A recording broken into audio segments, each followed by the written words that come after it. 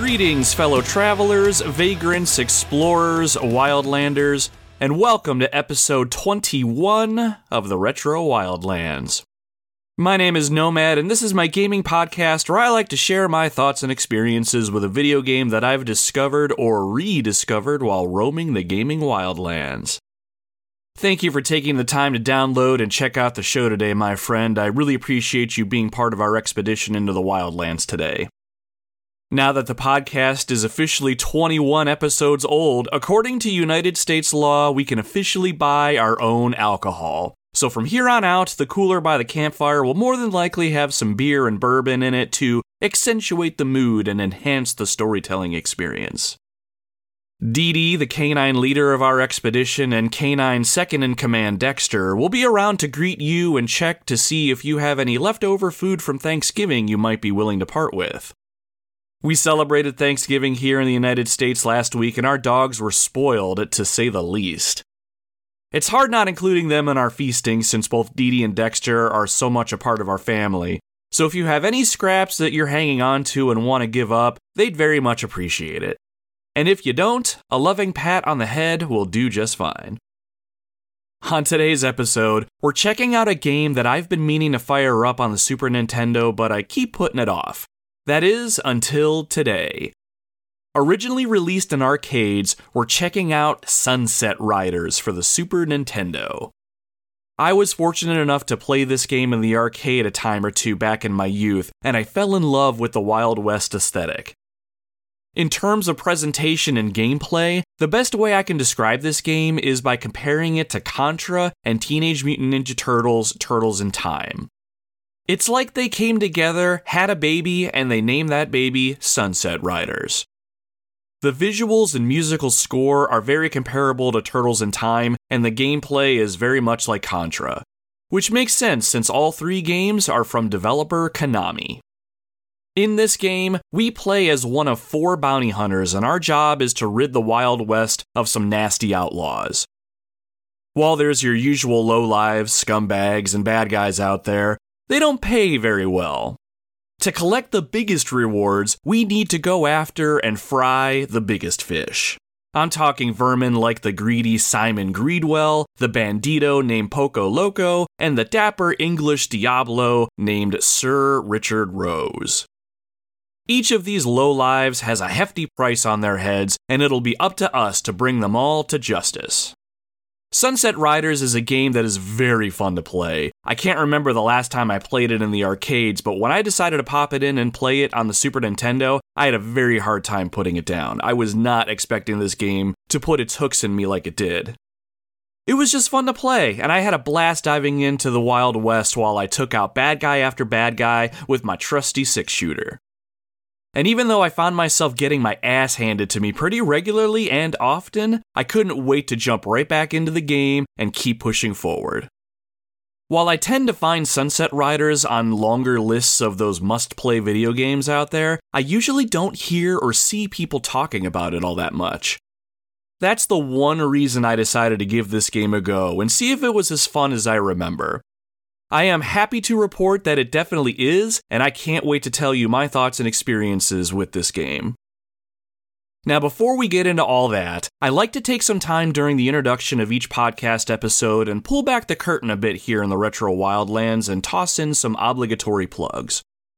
I use this time as an opportunity to let you all know what's going on with the podcast, what future episodes might be in the works, what games I'm playing, what I'm up to, and anything else that might be on my mind regarding gaming or whatever else. You're more than welcome to stick around as I ramble for a bit, but I can understand if you want to get right into the Sunset Riders talk. Now, if that's the case, you should be able to skip ahead about 5 or 7 minutes and you'll get to the main event. You can also check out the description of the podcast itself, and there should be timestamps loaded, so if you want to know exactly where you need to go, check out the description and you can do that. So, my extended vacation from my full-time adult job is over, and I am back to burning the candle at both ends. I had a very good time when I was on vacation, though. I didn't really go anywhere, it was more of a staycation of sorts, but I did spend a lot of time on little projects around the house, and I did some things for the podcast. I won't bore you all with the details of all the things I cleaned up and organized at home, but I am most proud of getting my home office in order, and I did so by adding more shelving and just expanding the space that I have so I can bring in more of my growing video game collection. My home office where I work out of and where I record the podcast is actually a bedroom, so I have a closet area off to the right of where I sit. I cleared that out and organized it in such a way where I was able to put a TV in there and a couple of cheap shelves that now house some of my gaming consoles. My PlayStation 2, and Super Nintendo Classic are much easier to access when I just want a game and not have to worry about tying up the living room. The whole thing still needs some work though, but I'm liking how it's all coming together so far. When we moved into the house that I'm in now, I told my wife that we needed to get an extra bedroom so I could turn that room into a home office. It's evolved a bit over the years, but it's turned into my own personal outer heaven for anyone who knows that reference. Beyond working on my office and around the house, I've been working a lot on some little things for the podcast itself now that I was able to devote so much time to it. First thing I knocked off the to-do list was I re-recorded a new trailer for the show. It should still look the same if you see it, but now it's a little shorter and it's very much to the point and it sounds a hell of a lot better. If you have any friends, family, or internet acquaintances that you think might like the show, have them check out our trailer if they don't want to commit to checking out a whole episode. I've also been taking the time to talk to and network with some other podcasters and gamers around my area, and that's been a really fun time. I'm not usually the type to put myself out there, but I really want to see if we can grow the Retro Wildlands. That said, I've agreed to appear as a guest on a couple upcoming podcasts. It was very humbling, as both of the hosts of these particular podcasts approached me to be their guests, and I thought it would be really fun to hang out and talk games with these folks. Outside of having my own show, I've always wanted to be a guest on somebody else's podcast, so I was really excited for the opportunity. It'll probably be a while before everything lines up and those episodes drop, but I'll keep you all posted if you're at all interested in hearing me chat it up with some other podcasting hosts. Now, as far as what's coming up on this podcast in the next few weeks, I've started to get that Resident Evil itch again. It's probably the T-virus coursing its way through my veins, but it's an itch nonetheless. We started off the Retro Wildlands with the original Resident Evil, and we talked about Resident Evil 2 on episode 9. Over this past weekend, I decided to fire up Resident Evil 3. I haven't played the third Resident Evil in quite a while, so it was pretty awesome jumping back into it after so many years. Since I own this game on the PlayStation Network, I downloaded it on my PlayStation Vita, and I've started to play it over there. Even on a handheld console, this game is awesome. While I can never play a Resident Evil game like it's the first time ever again, I love going back to one when so much time has passed. This way I don't have all the item locations and things committed to memory, and it's almost like I'm rediscovering it all over again. I'm also thinking about jumping back into the original Tomb Raider as well. I mentioned on last week's episode that I recently reacquired Tomb Raider from a local retro gaming store near me, and I've been itching to go back to it since I grabbed that one too. So really, next week's episode is going to be determined by which itch I want to scratch first.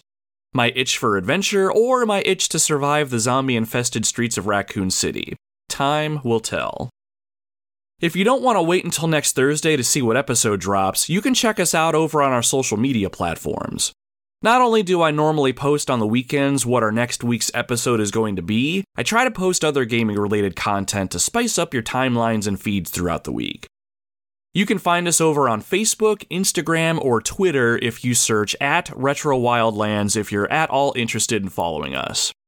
You'll get some insider looks at what it is that I'm playing for the show, and you'll also get the ability to submit comments or questions for that week's podcast, which I'll read and respond to in that show's intro if that's something that interests you. I'll toss some other cool stuff up there as well, like podcast episode previews, gameplay videos, photos of my game collection, and maybe even a photo of my canine companions or two. There's something for everyone, so check us out over on social if you're interested. Alright, I think that's all the plugs that I have and all the rambling I want to do for this week. It's time to get down to business. It's time to talk about Sunset Riders. Originally released in arcades in North America in September 1991, then on the Sega Genesis in December 1992, then on the Super Nintendo in 1993. We play as one of 4 bounty hunters who are taking up arms against some of the dirtiest scumbags around. It's gonna take a brave bounty hunter to ride out and bring peace back to the valley.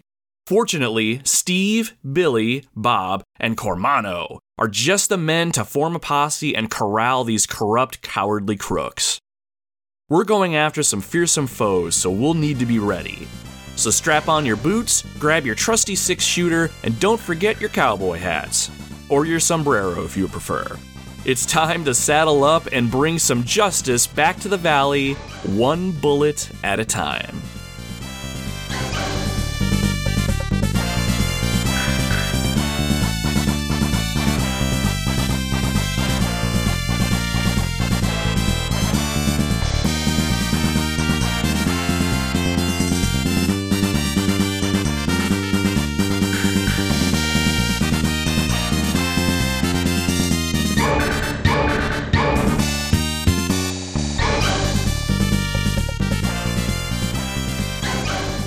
While I never spent a ton of time in the arcades when I was little, the times I did spend really stuck with me. We had a place close to my grandmother's house that we would go to on occasion for things like birthday parties and stuff like that. A pizza place that had a couple arcade machines set up in its lobby that I would play with my mom when we went to pick up dinner, and a few other random locations here and there.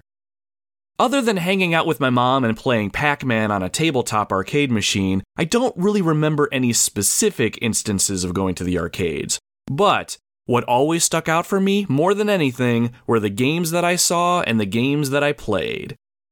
There were the older games like your classic Donkey Kong, Pac-Man, and Missile Command, but when I close my eyes and think back, I think of games like Afterburner, Teenage Mutant Ninja Turtles, The Simpsons, The X-Men, Terminator 2, and Lethal Enforcers. But it wasn't until I stumbled across Sunset Riders for the Super Nintendo did I remember this fantastic arcade game. What always caught my attention whenever I would walk by a Sunset Riders cabinet was the game's intro. It was super eye-catching and had this Saturday morning cartoon look that I couldn't keep my eyes off of. A good video game or show is that kind that not only grabs your attention, but finds a way to pull you into its world. Sunset Riders was a simple one.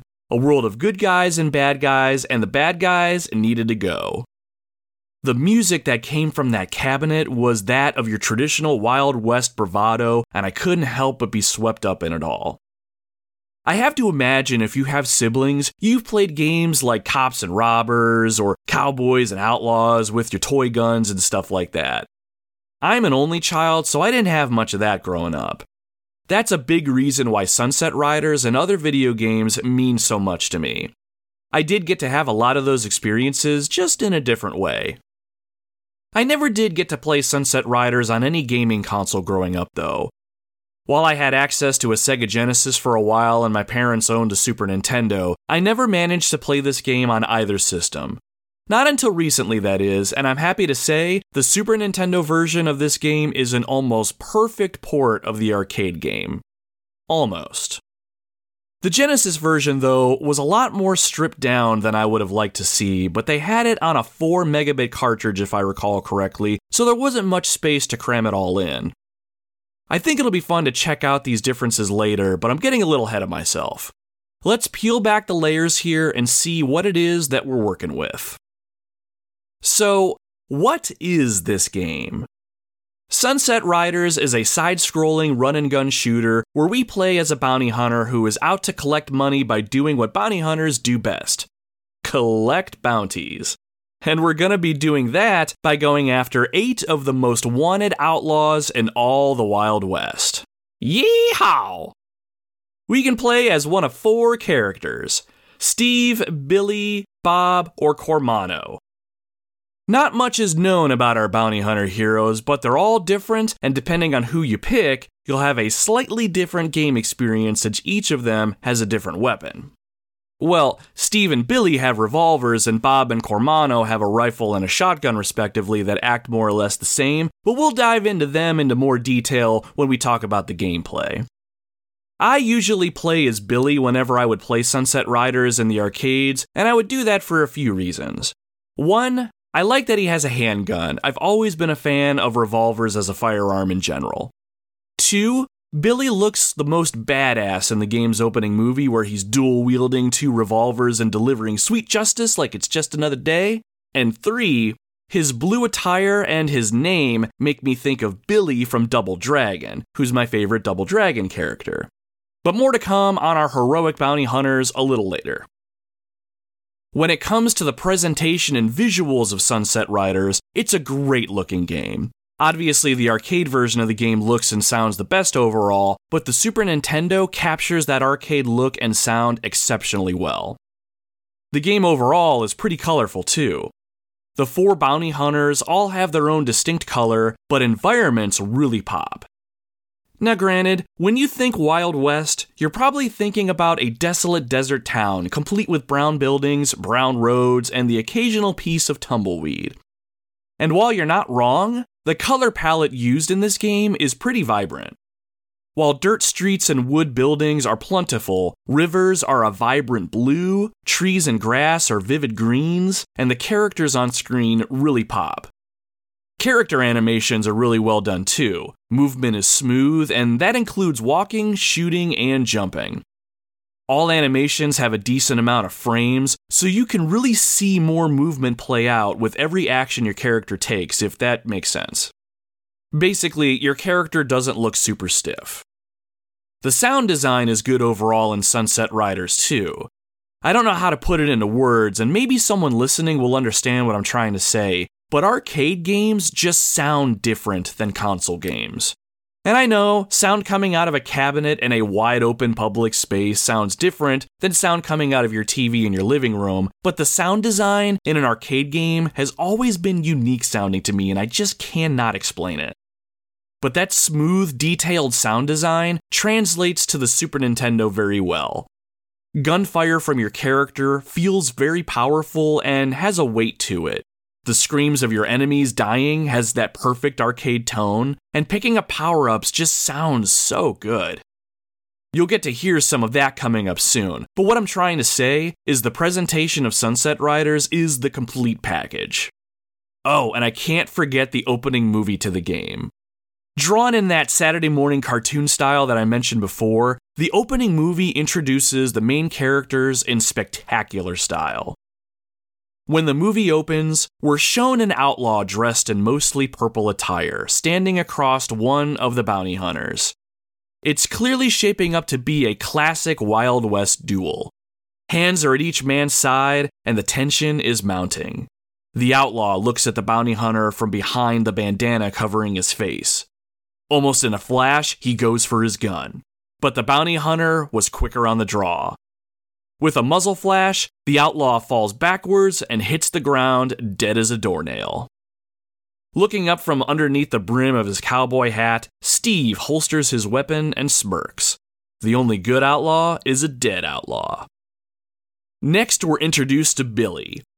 With 2 revolvers in hand, he quickly dispatches a bandit in a nearby building who slumps out the window and another bandit that's off-screen. Little effort is expended, and Billy's face is cool as a cucumber. Across the way, another bounty hunter fires round after round from his rifle, his blonde hair in bright contrast against the dirt backdrop of the town. Firing a barrage of lead is Bob, a dead-eye marksman. And finally, we're introduced to the 4th bounty hunter in this posse of justice. He looks over to us and gives us a small smile. The kind of smile that lets us know that he's got our back. Dressed in a pink sombrero and poncho while sporting the manliest of Wild West beards, we have Cormano. Together, the posse of bounty hunters saddle up and ride towards the sunset. Adventure, danger, and glory await our heroes, the Sunset Riders. Now, even if I didn't throw any coins into the Sunset Riders arcade cabinet, I would always stop and watch this intro. It was just a minute long, but that minute always got me in the mood to strap on a pair of boots and holster a 6-shooter and hunt me down some varmints. But in all seriousness, Sunset Riders has one of the best openings in all of video games, and I really mean that. If you've never seen it, check it out on YouTube or something. Chances are, if you've checked out an arcade or two when you were younger, you may have seen Sunset Riders and not realized it. Well, now that the opening movie has us all fired up for some action, I say we check out the game's opening level and get a feel for the gameplay experience that Sunset Riders has to offer. The first versions of the arcade machine had a dedicated joystick for all 4 bounty hunters, so up to 4 people could play the game at once. On the Super Nintendo and even the Sega Genesis, you can play with up to 2 players. Just so we're not jumping around each system too much, we're going to talk about the Super Nintendo version since that's the one I played recently. So when you start up a game, you're taken to the character select screen and you can choose your bounty hunter: Steve, Billy, Bob, or Cormano. Each character controls the same, but where they differ is the type of weapon they carry. Steve and Billy both carry revolvers. When you fire their gun, it'll fire a single bullet that fires pretty quickly. Just like any revolver, they're semi-automatic, meaning you'll have to press the fire button on the controller each time you want to shoot. And just like Contra, you'll fire almost as quickly as you press your button. Now, while Steve and Billy fight with their revolvers, Bob and Cormano will fight with a rifle and a double-barrel shotgun, respectively. Even though they are different weapons, they operate the same. Instead of a single bullet, they'll fire multiple bullets out in a spread pattern. It's almost like Bob and Cormano have the spread gun from Contra, but instead of the bullets traveling out in a wide arc, bullets are a bit more grouped together in a tighter cluster. They also fire semi-automatically too. Except for boss encounters at the end of each stage, all bad guys are going to die in one hit, so playing as Bob or Cormano usually makes the gameplay experience a little easier. Oh, and one more thing about our heroes. They don't have to stop and reload their weapons, so you can keep firing without needing to stop, which really adds to the gameplay experience. Alright, so let's get into this thing. At the character select screen, we decide to play as Billy, because Billy's my favorite character and it's my show and we're going to do what I want. Once we select our bounty hunter hero, it's time for action. Sunset Riders has 8 stages to play through, and at the beginning of each one, we're shown a wanted poster that highlights the outlaw that we've come to take down, along with the cash reward amount. In stage 1, we're after Simon Greedwell. Sort of as his name implies, he's a rich and greedy bastard that only cares for his money. Let's go show him what Wild West justice tastes like.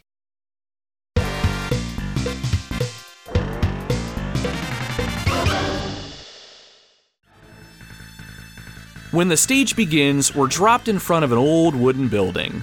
Wood barrels and horse troughs are outside, and the sky above is a bright blue. We move Billy to the right by pressing the directional button in that direction. It doesn't take too long for us to come across our very first lower-level outlaw. Dressed in dark green clothes and with a red bandana, he raises his gun and looks to fire at us. We don't give this guy the chance, and we hit our Y button to fire a few rounds in his direction. All it takes is one though, and when that bullet hits him, he goes down. He'll be the first of many to fall under our boot heels, but there'll be many more to come, believe that. As we move forward, we come across another building that actually has a second floor to it. On that second floor, another outlaw stands, ready to fire on us. We angle our weapon upwards by pressing the directional button in that direction and fire off a couple more shots. Another one down. As we approach the building, we can see that the door is wide open. Pressing up on the directional pad has us run into the building. After a moment, we come out and we have our hands on the game's first power-up, a silver sheriff's badge. Whenever we find one of these, whoever we're playing as will gain a second weapon that they'll be able to fire in their other hand, doubling their firepower. Hell yeah! Now Billy has 2 revolvers. The way he holds them will have bullets flying right out in front of him and upwards at about a 45-degree angle. He can also fire from a crouch, or if he's on a higher plane, he can fire downwards on enemies below. Speaking of a higher plane, after we collect our second weapon, we find that we can't move forward due to some wooden boxes in our way. Looking up, we notice this building has 2 floors and there's a walkway above. Pressing up and the jump button together, we jump up to the walkway. Anytime there's a second level like this, we can jump up or back down to the level below by pressing the D-pad in that direction and pressing the jump button. You're pretty nimble when you're doing this, and as an extra added bonus that we can use to our advantage later, we won't take any damage from enemy bullets while we're in this animation, so keep that one in your back pocket. As soon as we land up top and start to move forward, we spot another outlaw down below us. We aren't quick enough on the trigger and he gets a shot off. Bullets fired from the enemy actually don't travel all that fast, so we generally have more than enough time to evade them. As long as we don't let too many come at us at once, that is. In this case, we decide to jump over the incoming bullet by pressing the jump button. And because we're a complete badass, while we're in the air, we point the directional button downwards and fire our twin revolvers. The volley of bullets sail down and rid the Wild West of one more lowlife. Once we land, a new type of enemy starts to run towards us. Dressed in a pink vest, this guy doesn't have a gun, but instead he's brandishing a knife and running right at us. Whatever, he's the idiot that brought a knife to a gunfight, so we teach him the error of his ways with a hail of lead. But what's this? This guy actually ducks underneath our bullets and continues closing the distance. Right as the outlaw is about to swing his knife at us, we press down on the directional button to crouch down. Once we do, we fire again, and this time we get our man. We'll have to be on the lookout for these crazy bastards as we go. If we aren't paying attention, we could end up with a few finely cut lines or pretty deep holes in us if we aren't careful. As the stage progresses onward, many more outlaws will try and come at us. Just like Contra, the general rule of thumb here is that you want to keep firing your weapon at all times. All it takes is one hit to take an enemy out, so if you're spitting out the lead and moving forward, you're generally going to hit most bad guys before they even pose a threat to you. But it would be pretty cool to have even more firepower though. Which brings us to our second power-up. A little ways after we jump down from the walkway that we're on, we'll see a gold sheriff's badge on the ground. Once we pick that up, we'll notice that our guns gain the rapid fire ability, and all we need to do is hold down the fire button for maximum output. And you can stack power-ups in this game too, so the 2 guns that Billy has on him both have rapid fire. Fuck yeah, now we're cooking. A little ways after that, we'll come across another outlaw dressed in red who decides to throw a stick of dynamite at us. If that thing explodes and we're anywhere near it, we can kiss our asses goodbye. If we walk over to the dynamite, we'll automatically pick it up. When we press the shoot button, we'll toss it out in front of us. This is a perfect way to get ourselves out of danger and potentially take a few outlaws out in the process. Just like the 2 outlaws who just walked right towards the dynamite on the ground. An exclamation mark flashes overhead right as it's about to blow, and then... done and done. The first stage has a couple more surprises in store for our bounty hunter heroes, but I'll leave those for you to discover. The gameplay that I described is more or less going to be your gameplay experience for most of the stages in the game. You'll be moving from left to right, shooting any bad guys who want to take you out. Since only 1 bullet is all that's needed to take them out, keeping up a steady stream of gunfire is a very smart move. It's not going to guarantee you nail every bad guy that pops up before they get a shot off in your direction, but it'll significantly reduce those threats. Now, the thing I really haven't touched on up to this point is the game's difficulty. I'd like to think I did a good job of walking you through the game's opening level and giving you a taste of the gameplay, but I may have made this game sound a little too easy. The problem is, Sunset Riders can get stupid hard sometimes. As you progress, more and more enemies are going to be throwing themselves at you, and there'll be no way that you'll be able to shoot them all before they can shoot back at you. don't be surprised if you have 3 or 4 bullets slowly moving in your direction. You might be honing in on the word slowly and be thinking, I could probably dodge a few slow-moving bullets, no problem. And you might be right. The thing is, it's all going to depend on the bullet's position and where you're at. Got a bullet heading right at you and one heading just above you? Don't think about jumping or you'll take that second bullet right to your face. You'll need to consider ducking to get out of that jam. Basically, you have to be extremely aware of incoming fire and maneuver accordingly. If you aren't paying attention and think you can jump over a bullet and there happens to be another bullet you didn't keep track of, that's a very quick way to die.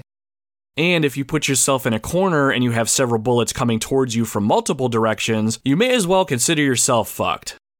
Oh, and the bullets themselves are pretty small and they are pretty easy to lose track of. They alternate between a green and a red color, so you can see them if you pay close enough attention, but if you lose track of them or get distracted by something else, they might get you and you won't see them coming. For you, all it takes is a single bullet to put you down as well, so don't take a single bad guy for granted. He's just as dangerous as any other enemy in the game. That does remind me of one more tool that you have in your toolkit too. While you're moving either left to right, you have the ability to perform a slide. Billy, or whoever you're controlling, will slide on their backside and they'll be parallel to the ground. This is a fantastic move if you have incoming fire heading towards you and you can't duck under it, or jumping will put you in danger by being hit by another bullet. You aren't able to fire your guns while you're sliding, and when your slide stops, there's a very quick few moments where you'll be vulnerable getting back to your feet, so you'll have to bear that in mind. Plus, the act of sliding itself does not make you invincible, so don't rely on this move too much. I didn't really find myself using the slide too terribly often though. Generally, I was able to move or duck or jump out of the way of incoming fire with relative ease most of the time. But I will say, if you do slide underneath incoming fire and then pop up and deal a death blow to your would-be killer, you do look like a total badass, so there is that. Sunset Riders is a game that is going to test you, and pretty early on.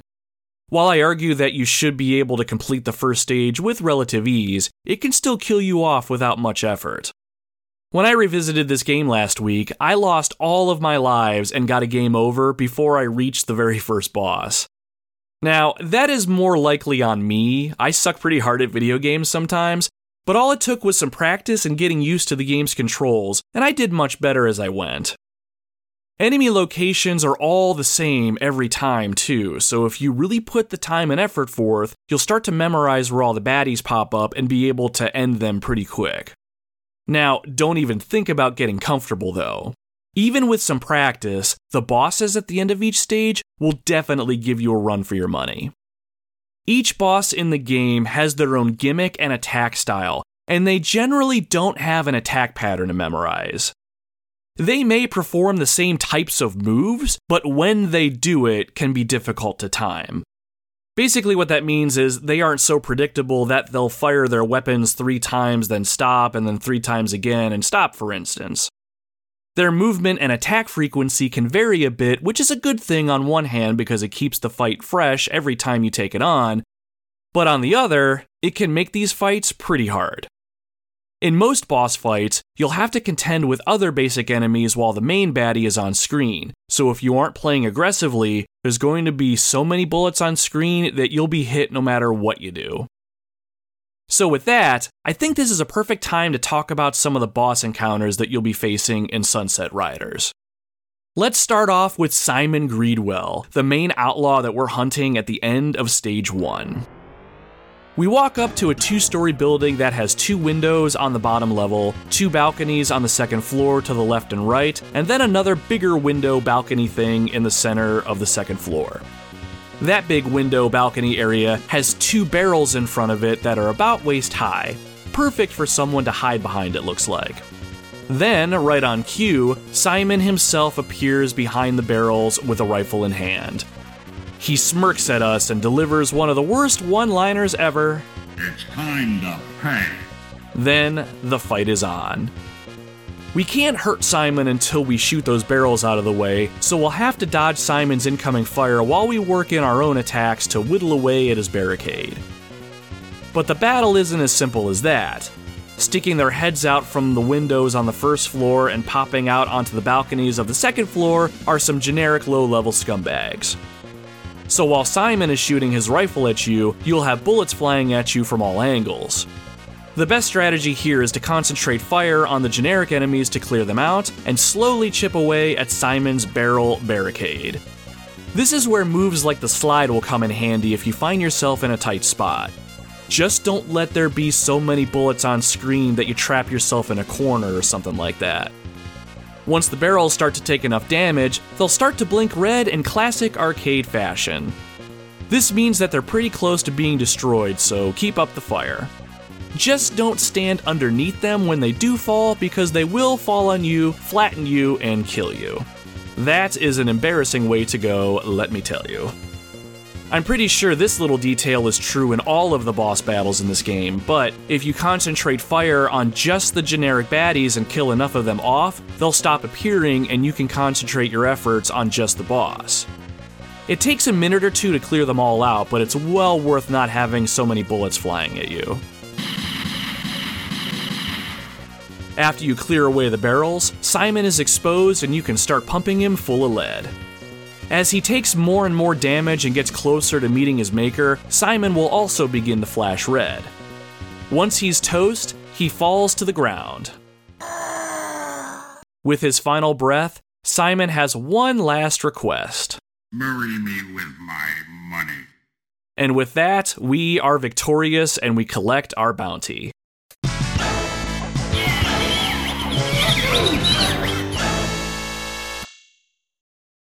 Moving on to the second stage, we quickly find out that the gameplay is being changed up on us. This time, we're after another one of the Wild West's most dangerous outlaws, Hawkeye Hank Hatfield.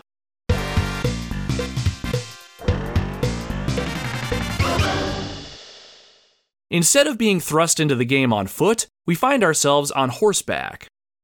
After our horse rears back, we're off. While we're on our trusty steed, we can only move forwards and backwards. Things are moving pretty fast, and we'll need to contend with outlaws on horseback that will come in from the top of the screen and from the bottom of the screen. There's also a covered wagon in front of us that can take up about half of the screen, so we won't have too much room to move around. From inside the wagon, there will be bandits shooting at us and dropping logs in front of us that'll take us out if we don't jump over them in time. Now, if you're anything like me, you'll get killed in this stage a lot while you're trying to get used to it.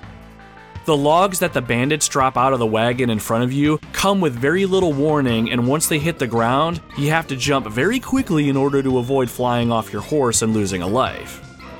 Shooting the guy holding the log as it drops doesn't prevent the log from being dropped either. What's worse, bad guys on horseback tend to get uncomfortably close to you before they shoot their guns, so you won't have much time to dodge their bullets either. And to make this stage even worse, there are no power-ups to grab either. I know in the arcade version of the game, some of the bad guys would leave behind sheriff's badge power-ups on their horses after you took them out, but I've never seen any of those in the Super Nintendo version. So if you don't have any power-ups in hand coming into the stage, or if you have them and you die and you lose them, you're stuck with your basic weapon for the rest of the level. It's not the worst thing, but it's just another thing that's stacked against you. It will definitely take practice to get through this stage. Eventually, a train will travel alongside you and you'll have to take out some outlaws from the train, but that part isn't too bad once you get to it. Just be sure to shoot enemies as soon as they appear to avoid another bullet shower. Once you make it past the train, you'll get off your horse and get ready to have a showdown with Hawkeye Hank Hatfield himself. As you move forward, you'll spot Hank at the top of the screen. There's several waist-high boxes on either end of the screen, and Hank has a few bandit lackeys ready to pounce. After a brief moment, Hank initiates the battle by calling out to you. Draw, Pilgrim. At this point, the bullets start flying.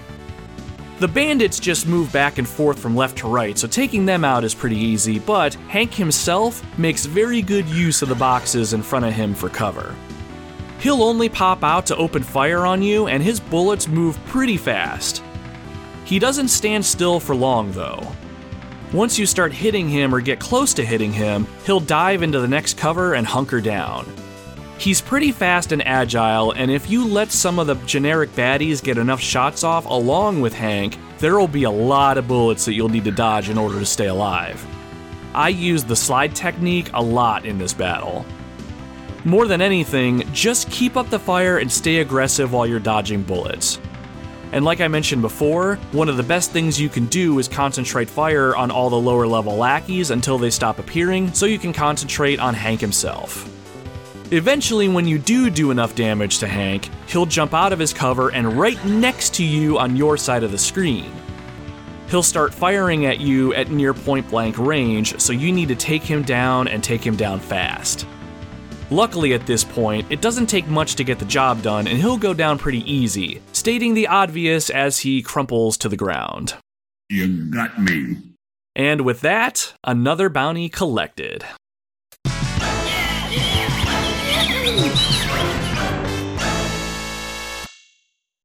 With 6 more stages to go, that pretty much covers the overall gameplay experience of Sunset Riders. The game continues to get harder as you go, with more enemies on screen, differing stage designs, and faster enemy bullets, but the stages themselves aren't too hard once you play through them a few times. If you commit to some practice, you'll start to get a feel for where the enemies come from, and can almost start to predict where you need to concentrate your fire before they even appear. It's incredibly satisfying, not gonna lie. I had an absolute blast playing through a level and just taking out bad guy after bad guy. Given the environments, the level designs, good soundtrack, and sound effects, it was hard not to get sucked into the experience. I genuinely felt like a good guy, and I was there taking out the bad guys. Simple, clean fun. Some of the best games out there don't need to be more complicated than this. Overall, I don't think I have too many complaints about the gameplay experience as a whole. I still think the game is hard, and it gets pretty ridiculous as you get towards the end of the game, but I firmly believe that with enough practice and patience, you can get good at Sunset Riders.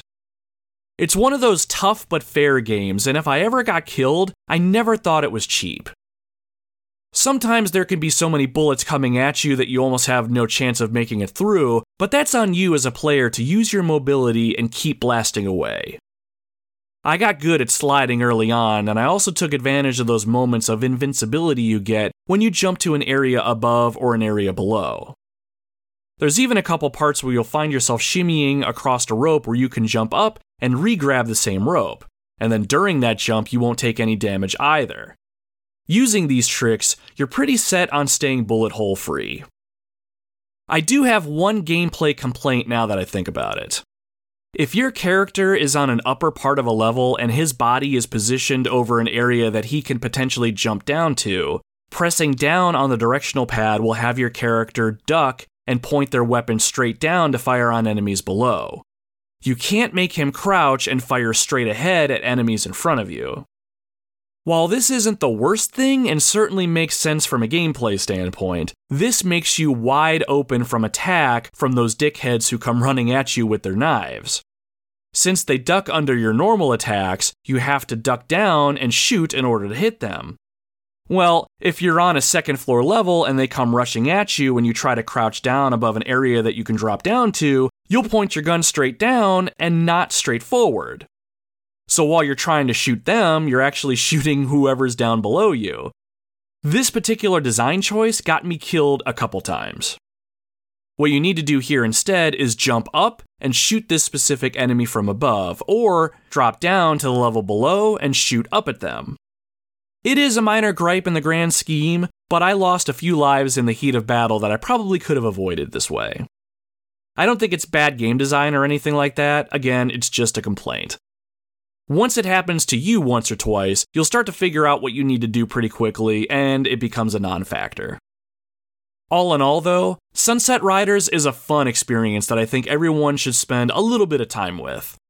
I was hooked the moment I started playing it again, and even though I got my ass handed to me pretty often, I couldn't help but keep going back to it.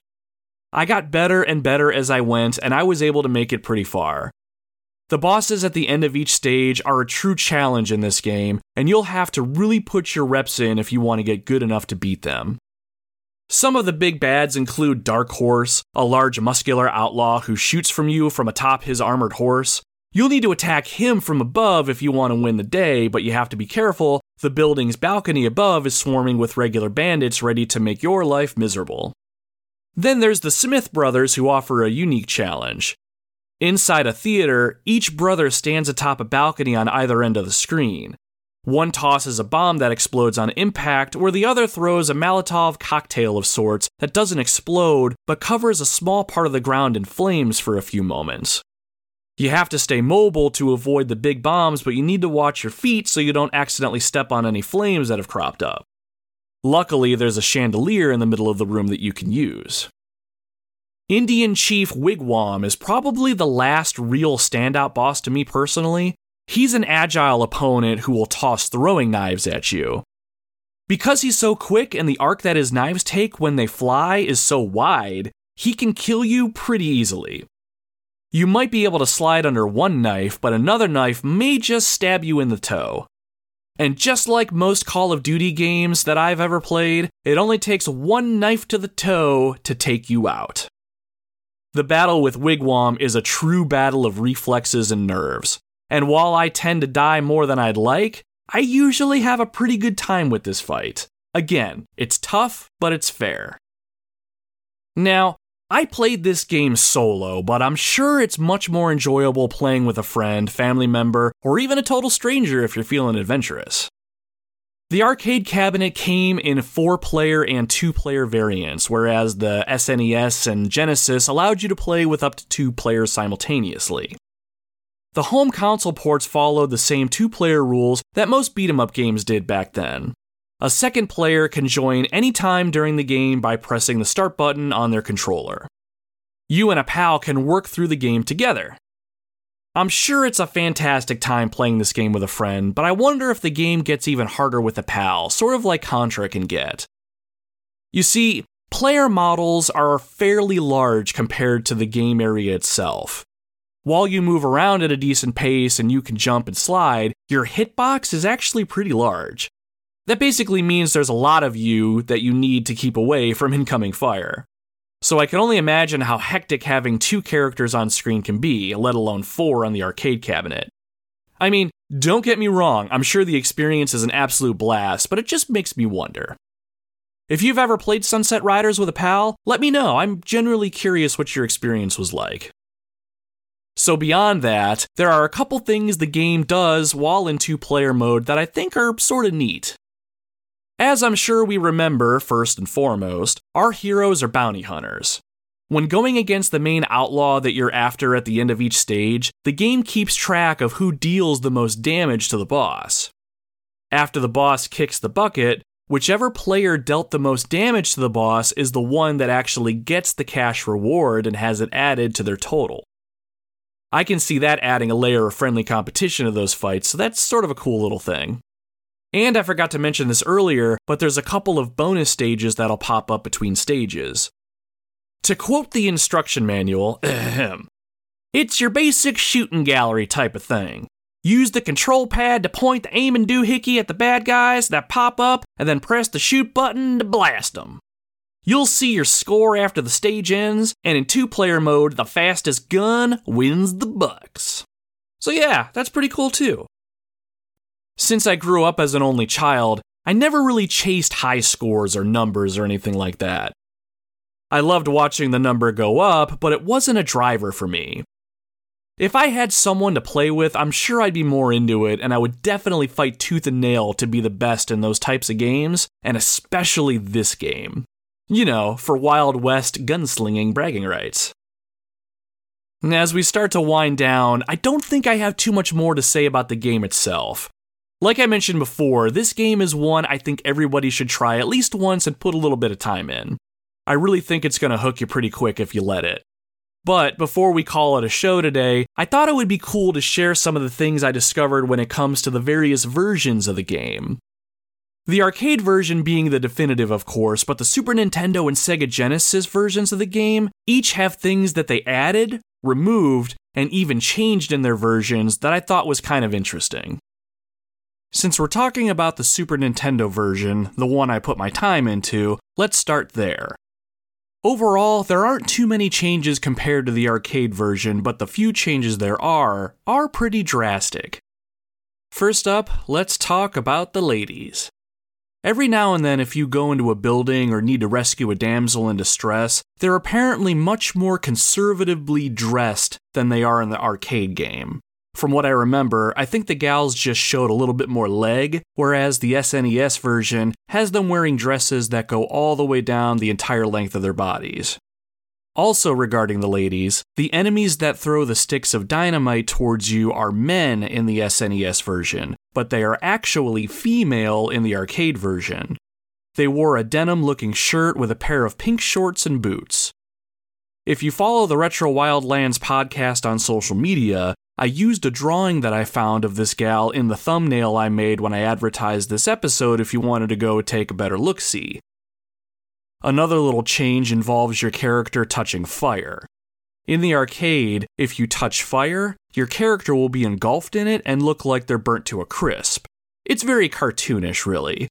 In the Super Nintendo version, that animation is gone and your character just falls over as if they've just been shot. I didn't dig deep enough to really understand the reasoning behind these changes, but I have to imagine that the developers knew that younger kids probably had more of a chance of playing this game than in the arcades and wanted to clean up some of the imagery. But now that I say that out loud, it might actually just be a Nintendo thing, because there wasn't too much censorship on the Sega Genesis version, but we'll get to that hot mess in a minute. Other changes included the complete omission of all Native American enemy types in the Super Nintendo version. Stage 6 is the one where you fight Chief Wigwam, but instead of fighting a tribe of Indians, you'll face just regular bandits. And in the arcade version, Chief Wigwam was actually named Chief Scalpum. Other than those glaring changes, the Super Nintendo is pretty damn close to the original look and feel of the arcade version. And then there's the Sega Genesis version. Now, I don't dislike the Genesis, don't get me wrong, but there are some games that have a Super Nintendo counterpart, and 8 times out of 10, I feel like the Super Nintendo version is better. Now that I'm thinking about that out loud, maybe I'll open that can of worms on another episode of the podcast, but for now, let's look at the Sega Genesis version of Sunset Riders real quick. From what I found online, Sunset Riders for the Sega Genesis was Konami's first, or one of their first games on the system. That said, they didn't have much to work with given the 4 megabit size of the Genesis game cartridge. Because of that, a lot of the game was either reworked or completely removed to allow the whole game to fit. First up, there's no opening movie for the game, it was cut out completely. Second, there are only 2 selectable characters, Cormano and Billy. Steve and Bob were cut out. Although, the character select screen comes equipped with a character bio for each man, and they're very humorous to say the least. So for Billy, we find out that his full name is Billy Cool, and you can't have a cooler name than that for a Wild West bounty hunter, right? His favorite food is vegetable. Yes, that is singular. And his favorite drink is coffee. His favorite word is... can you guess? No, it's not bounty. No, it's not varmint. And no, it is not yeehaw. It's justice. Cormano, on the other hand, his full name is Cormano Wild. His favorite food is beefsteak, and milk is his favorite drink. His favorite word? Courage.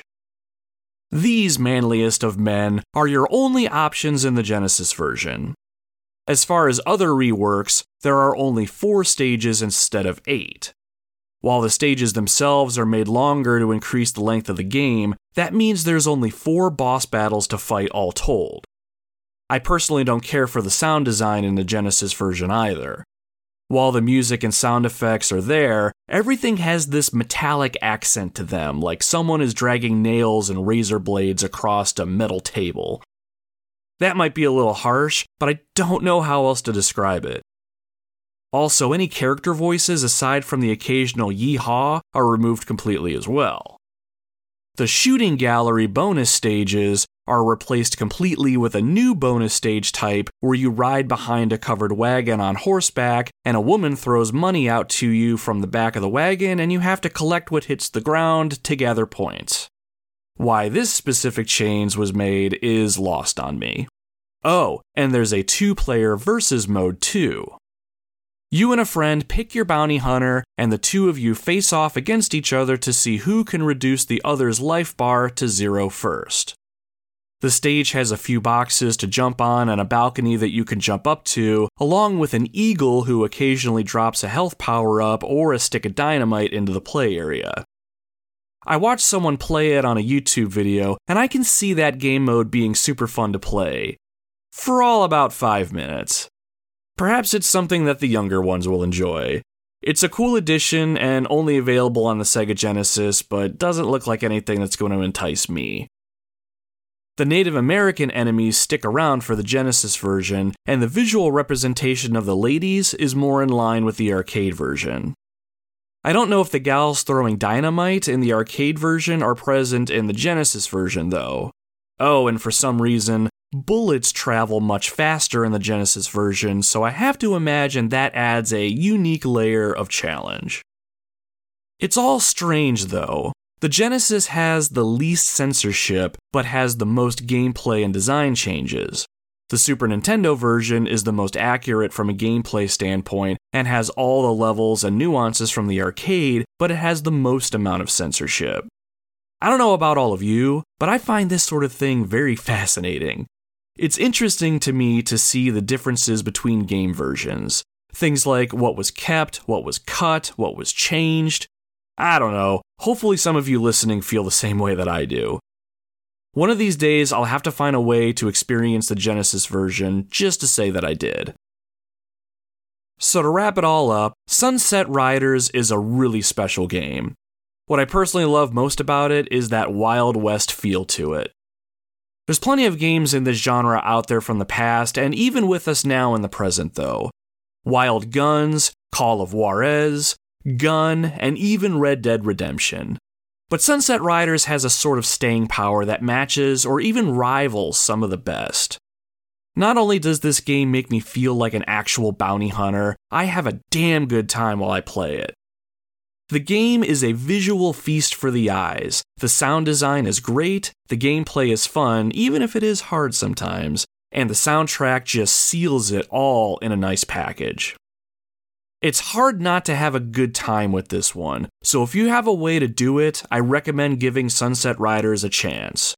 Strap on your gun belt, grab a cowboy hat, or even a sombrero and jump right in. And if you could wrangle up a friend, even better. There's a ton going on in our world today, and it feels like all we do is work and stress ourselves out. A simple and fun game like Sunset Riders is just what the doctor ordered.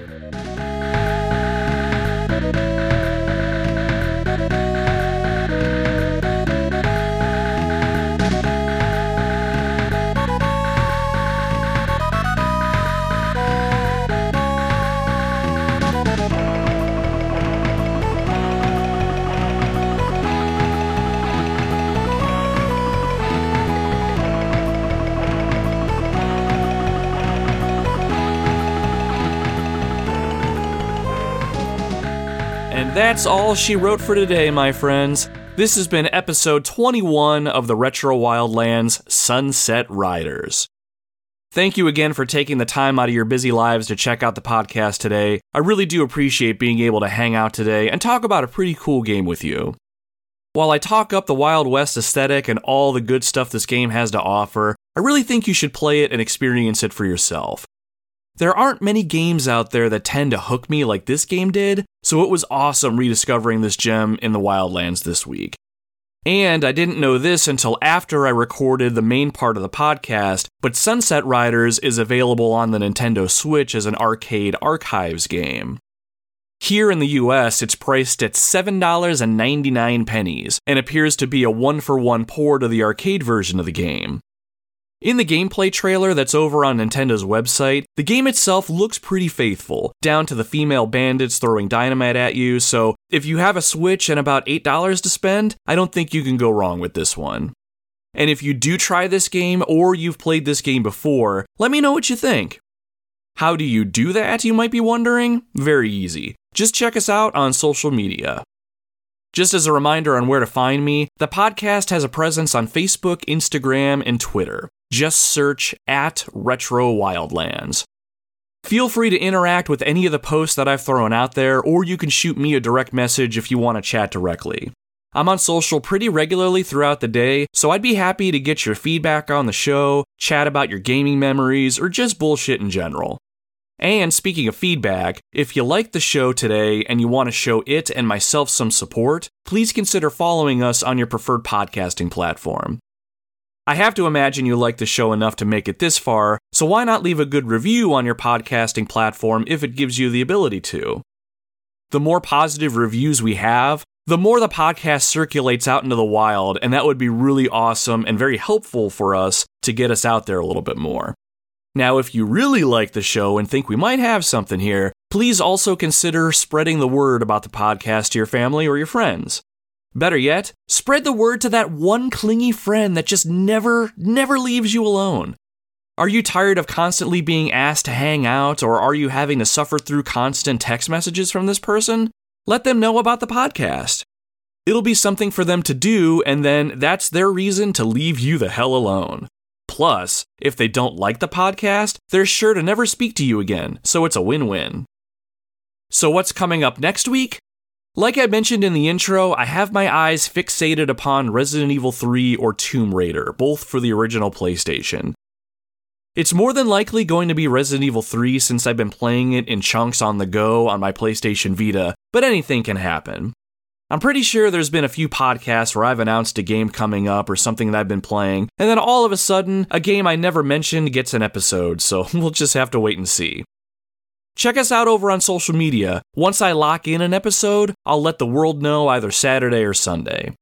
Either way, I'm excited to take the expedition out into the Wildlands next week to see what we find, and I'd love it if you join us. Until then, my friends, my name is Nomad, and you can find me roaming the retro wildlands.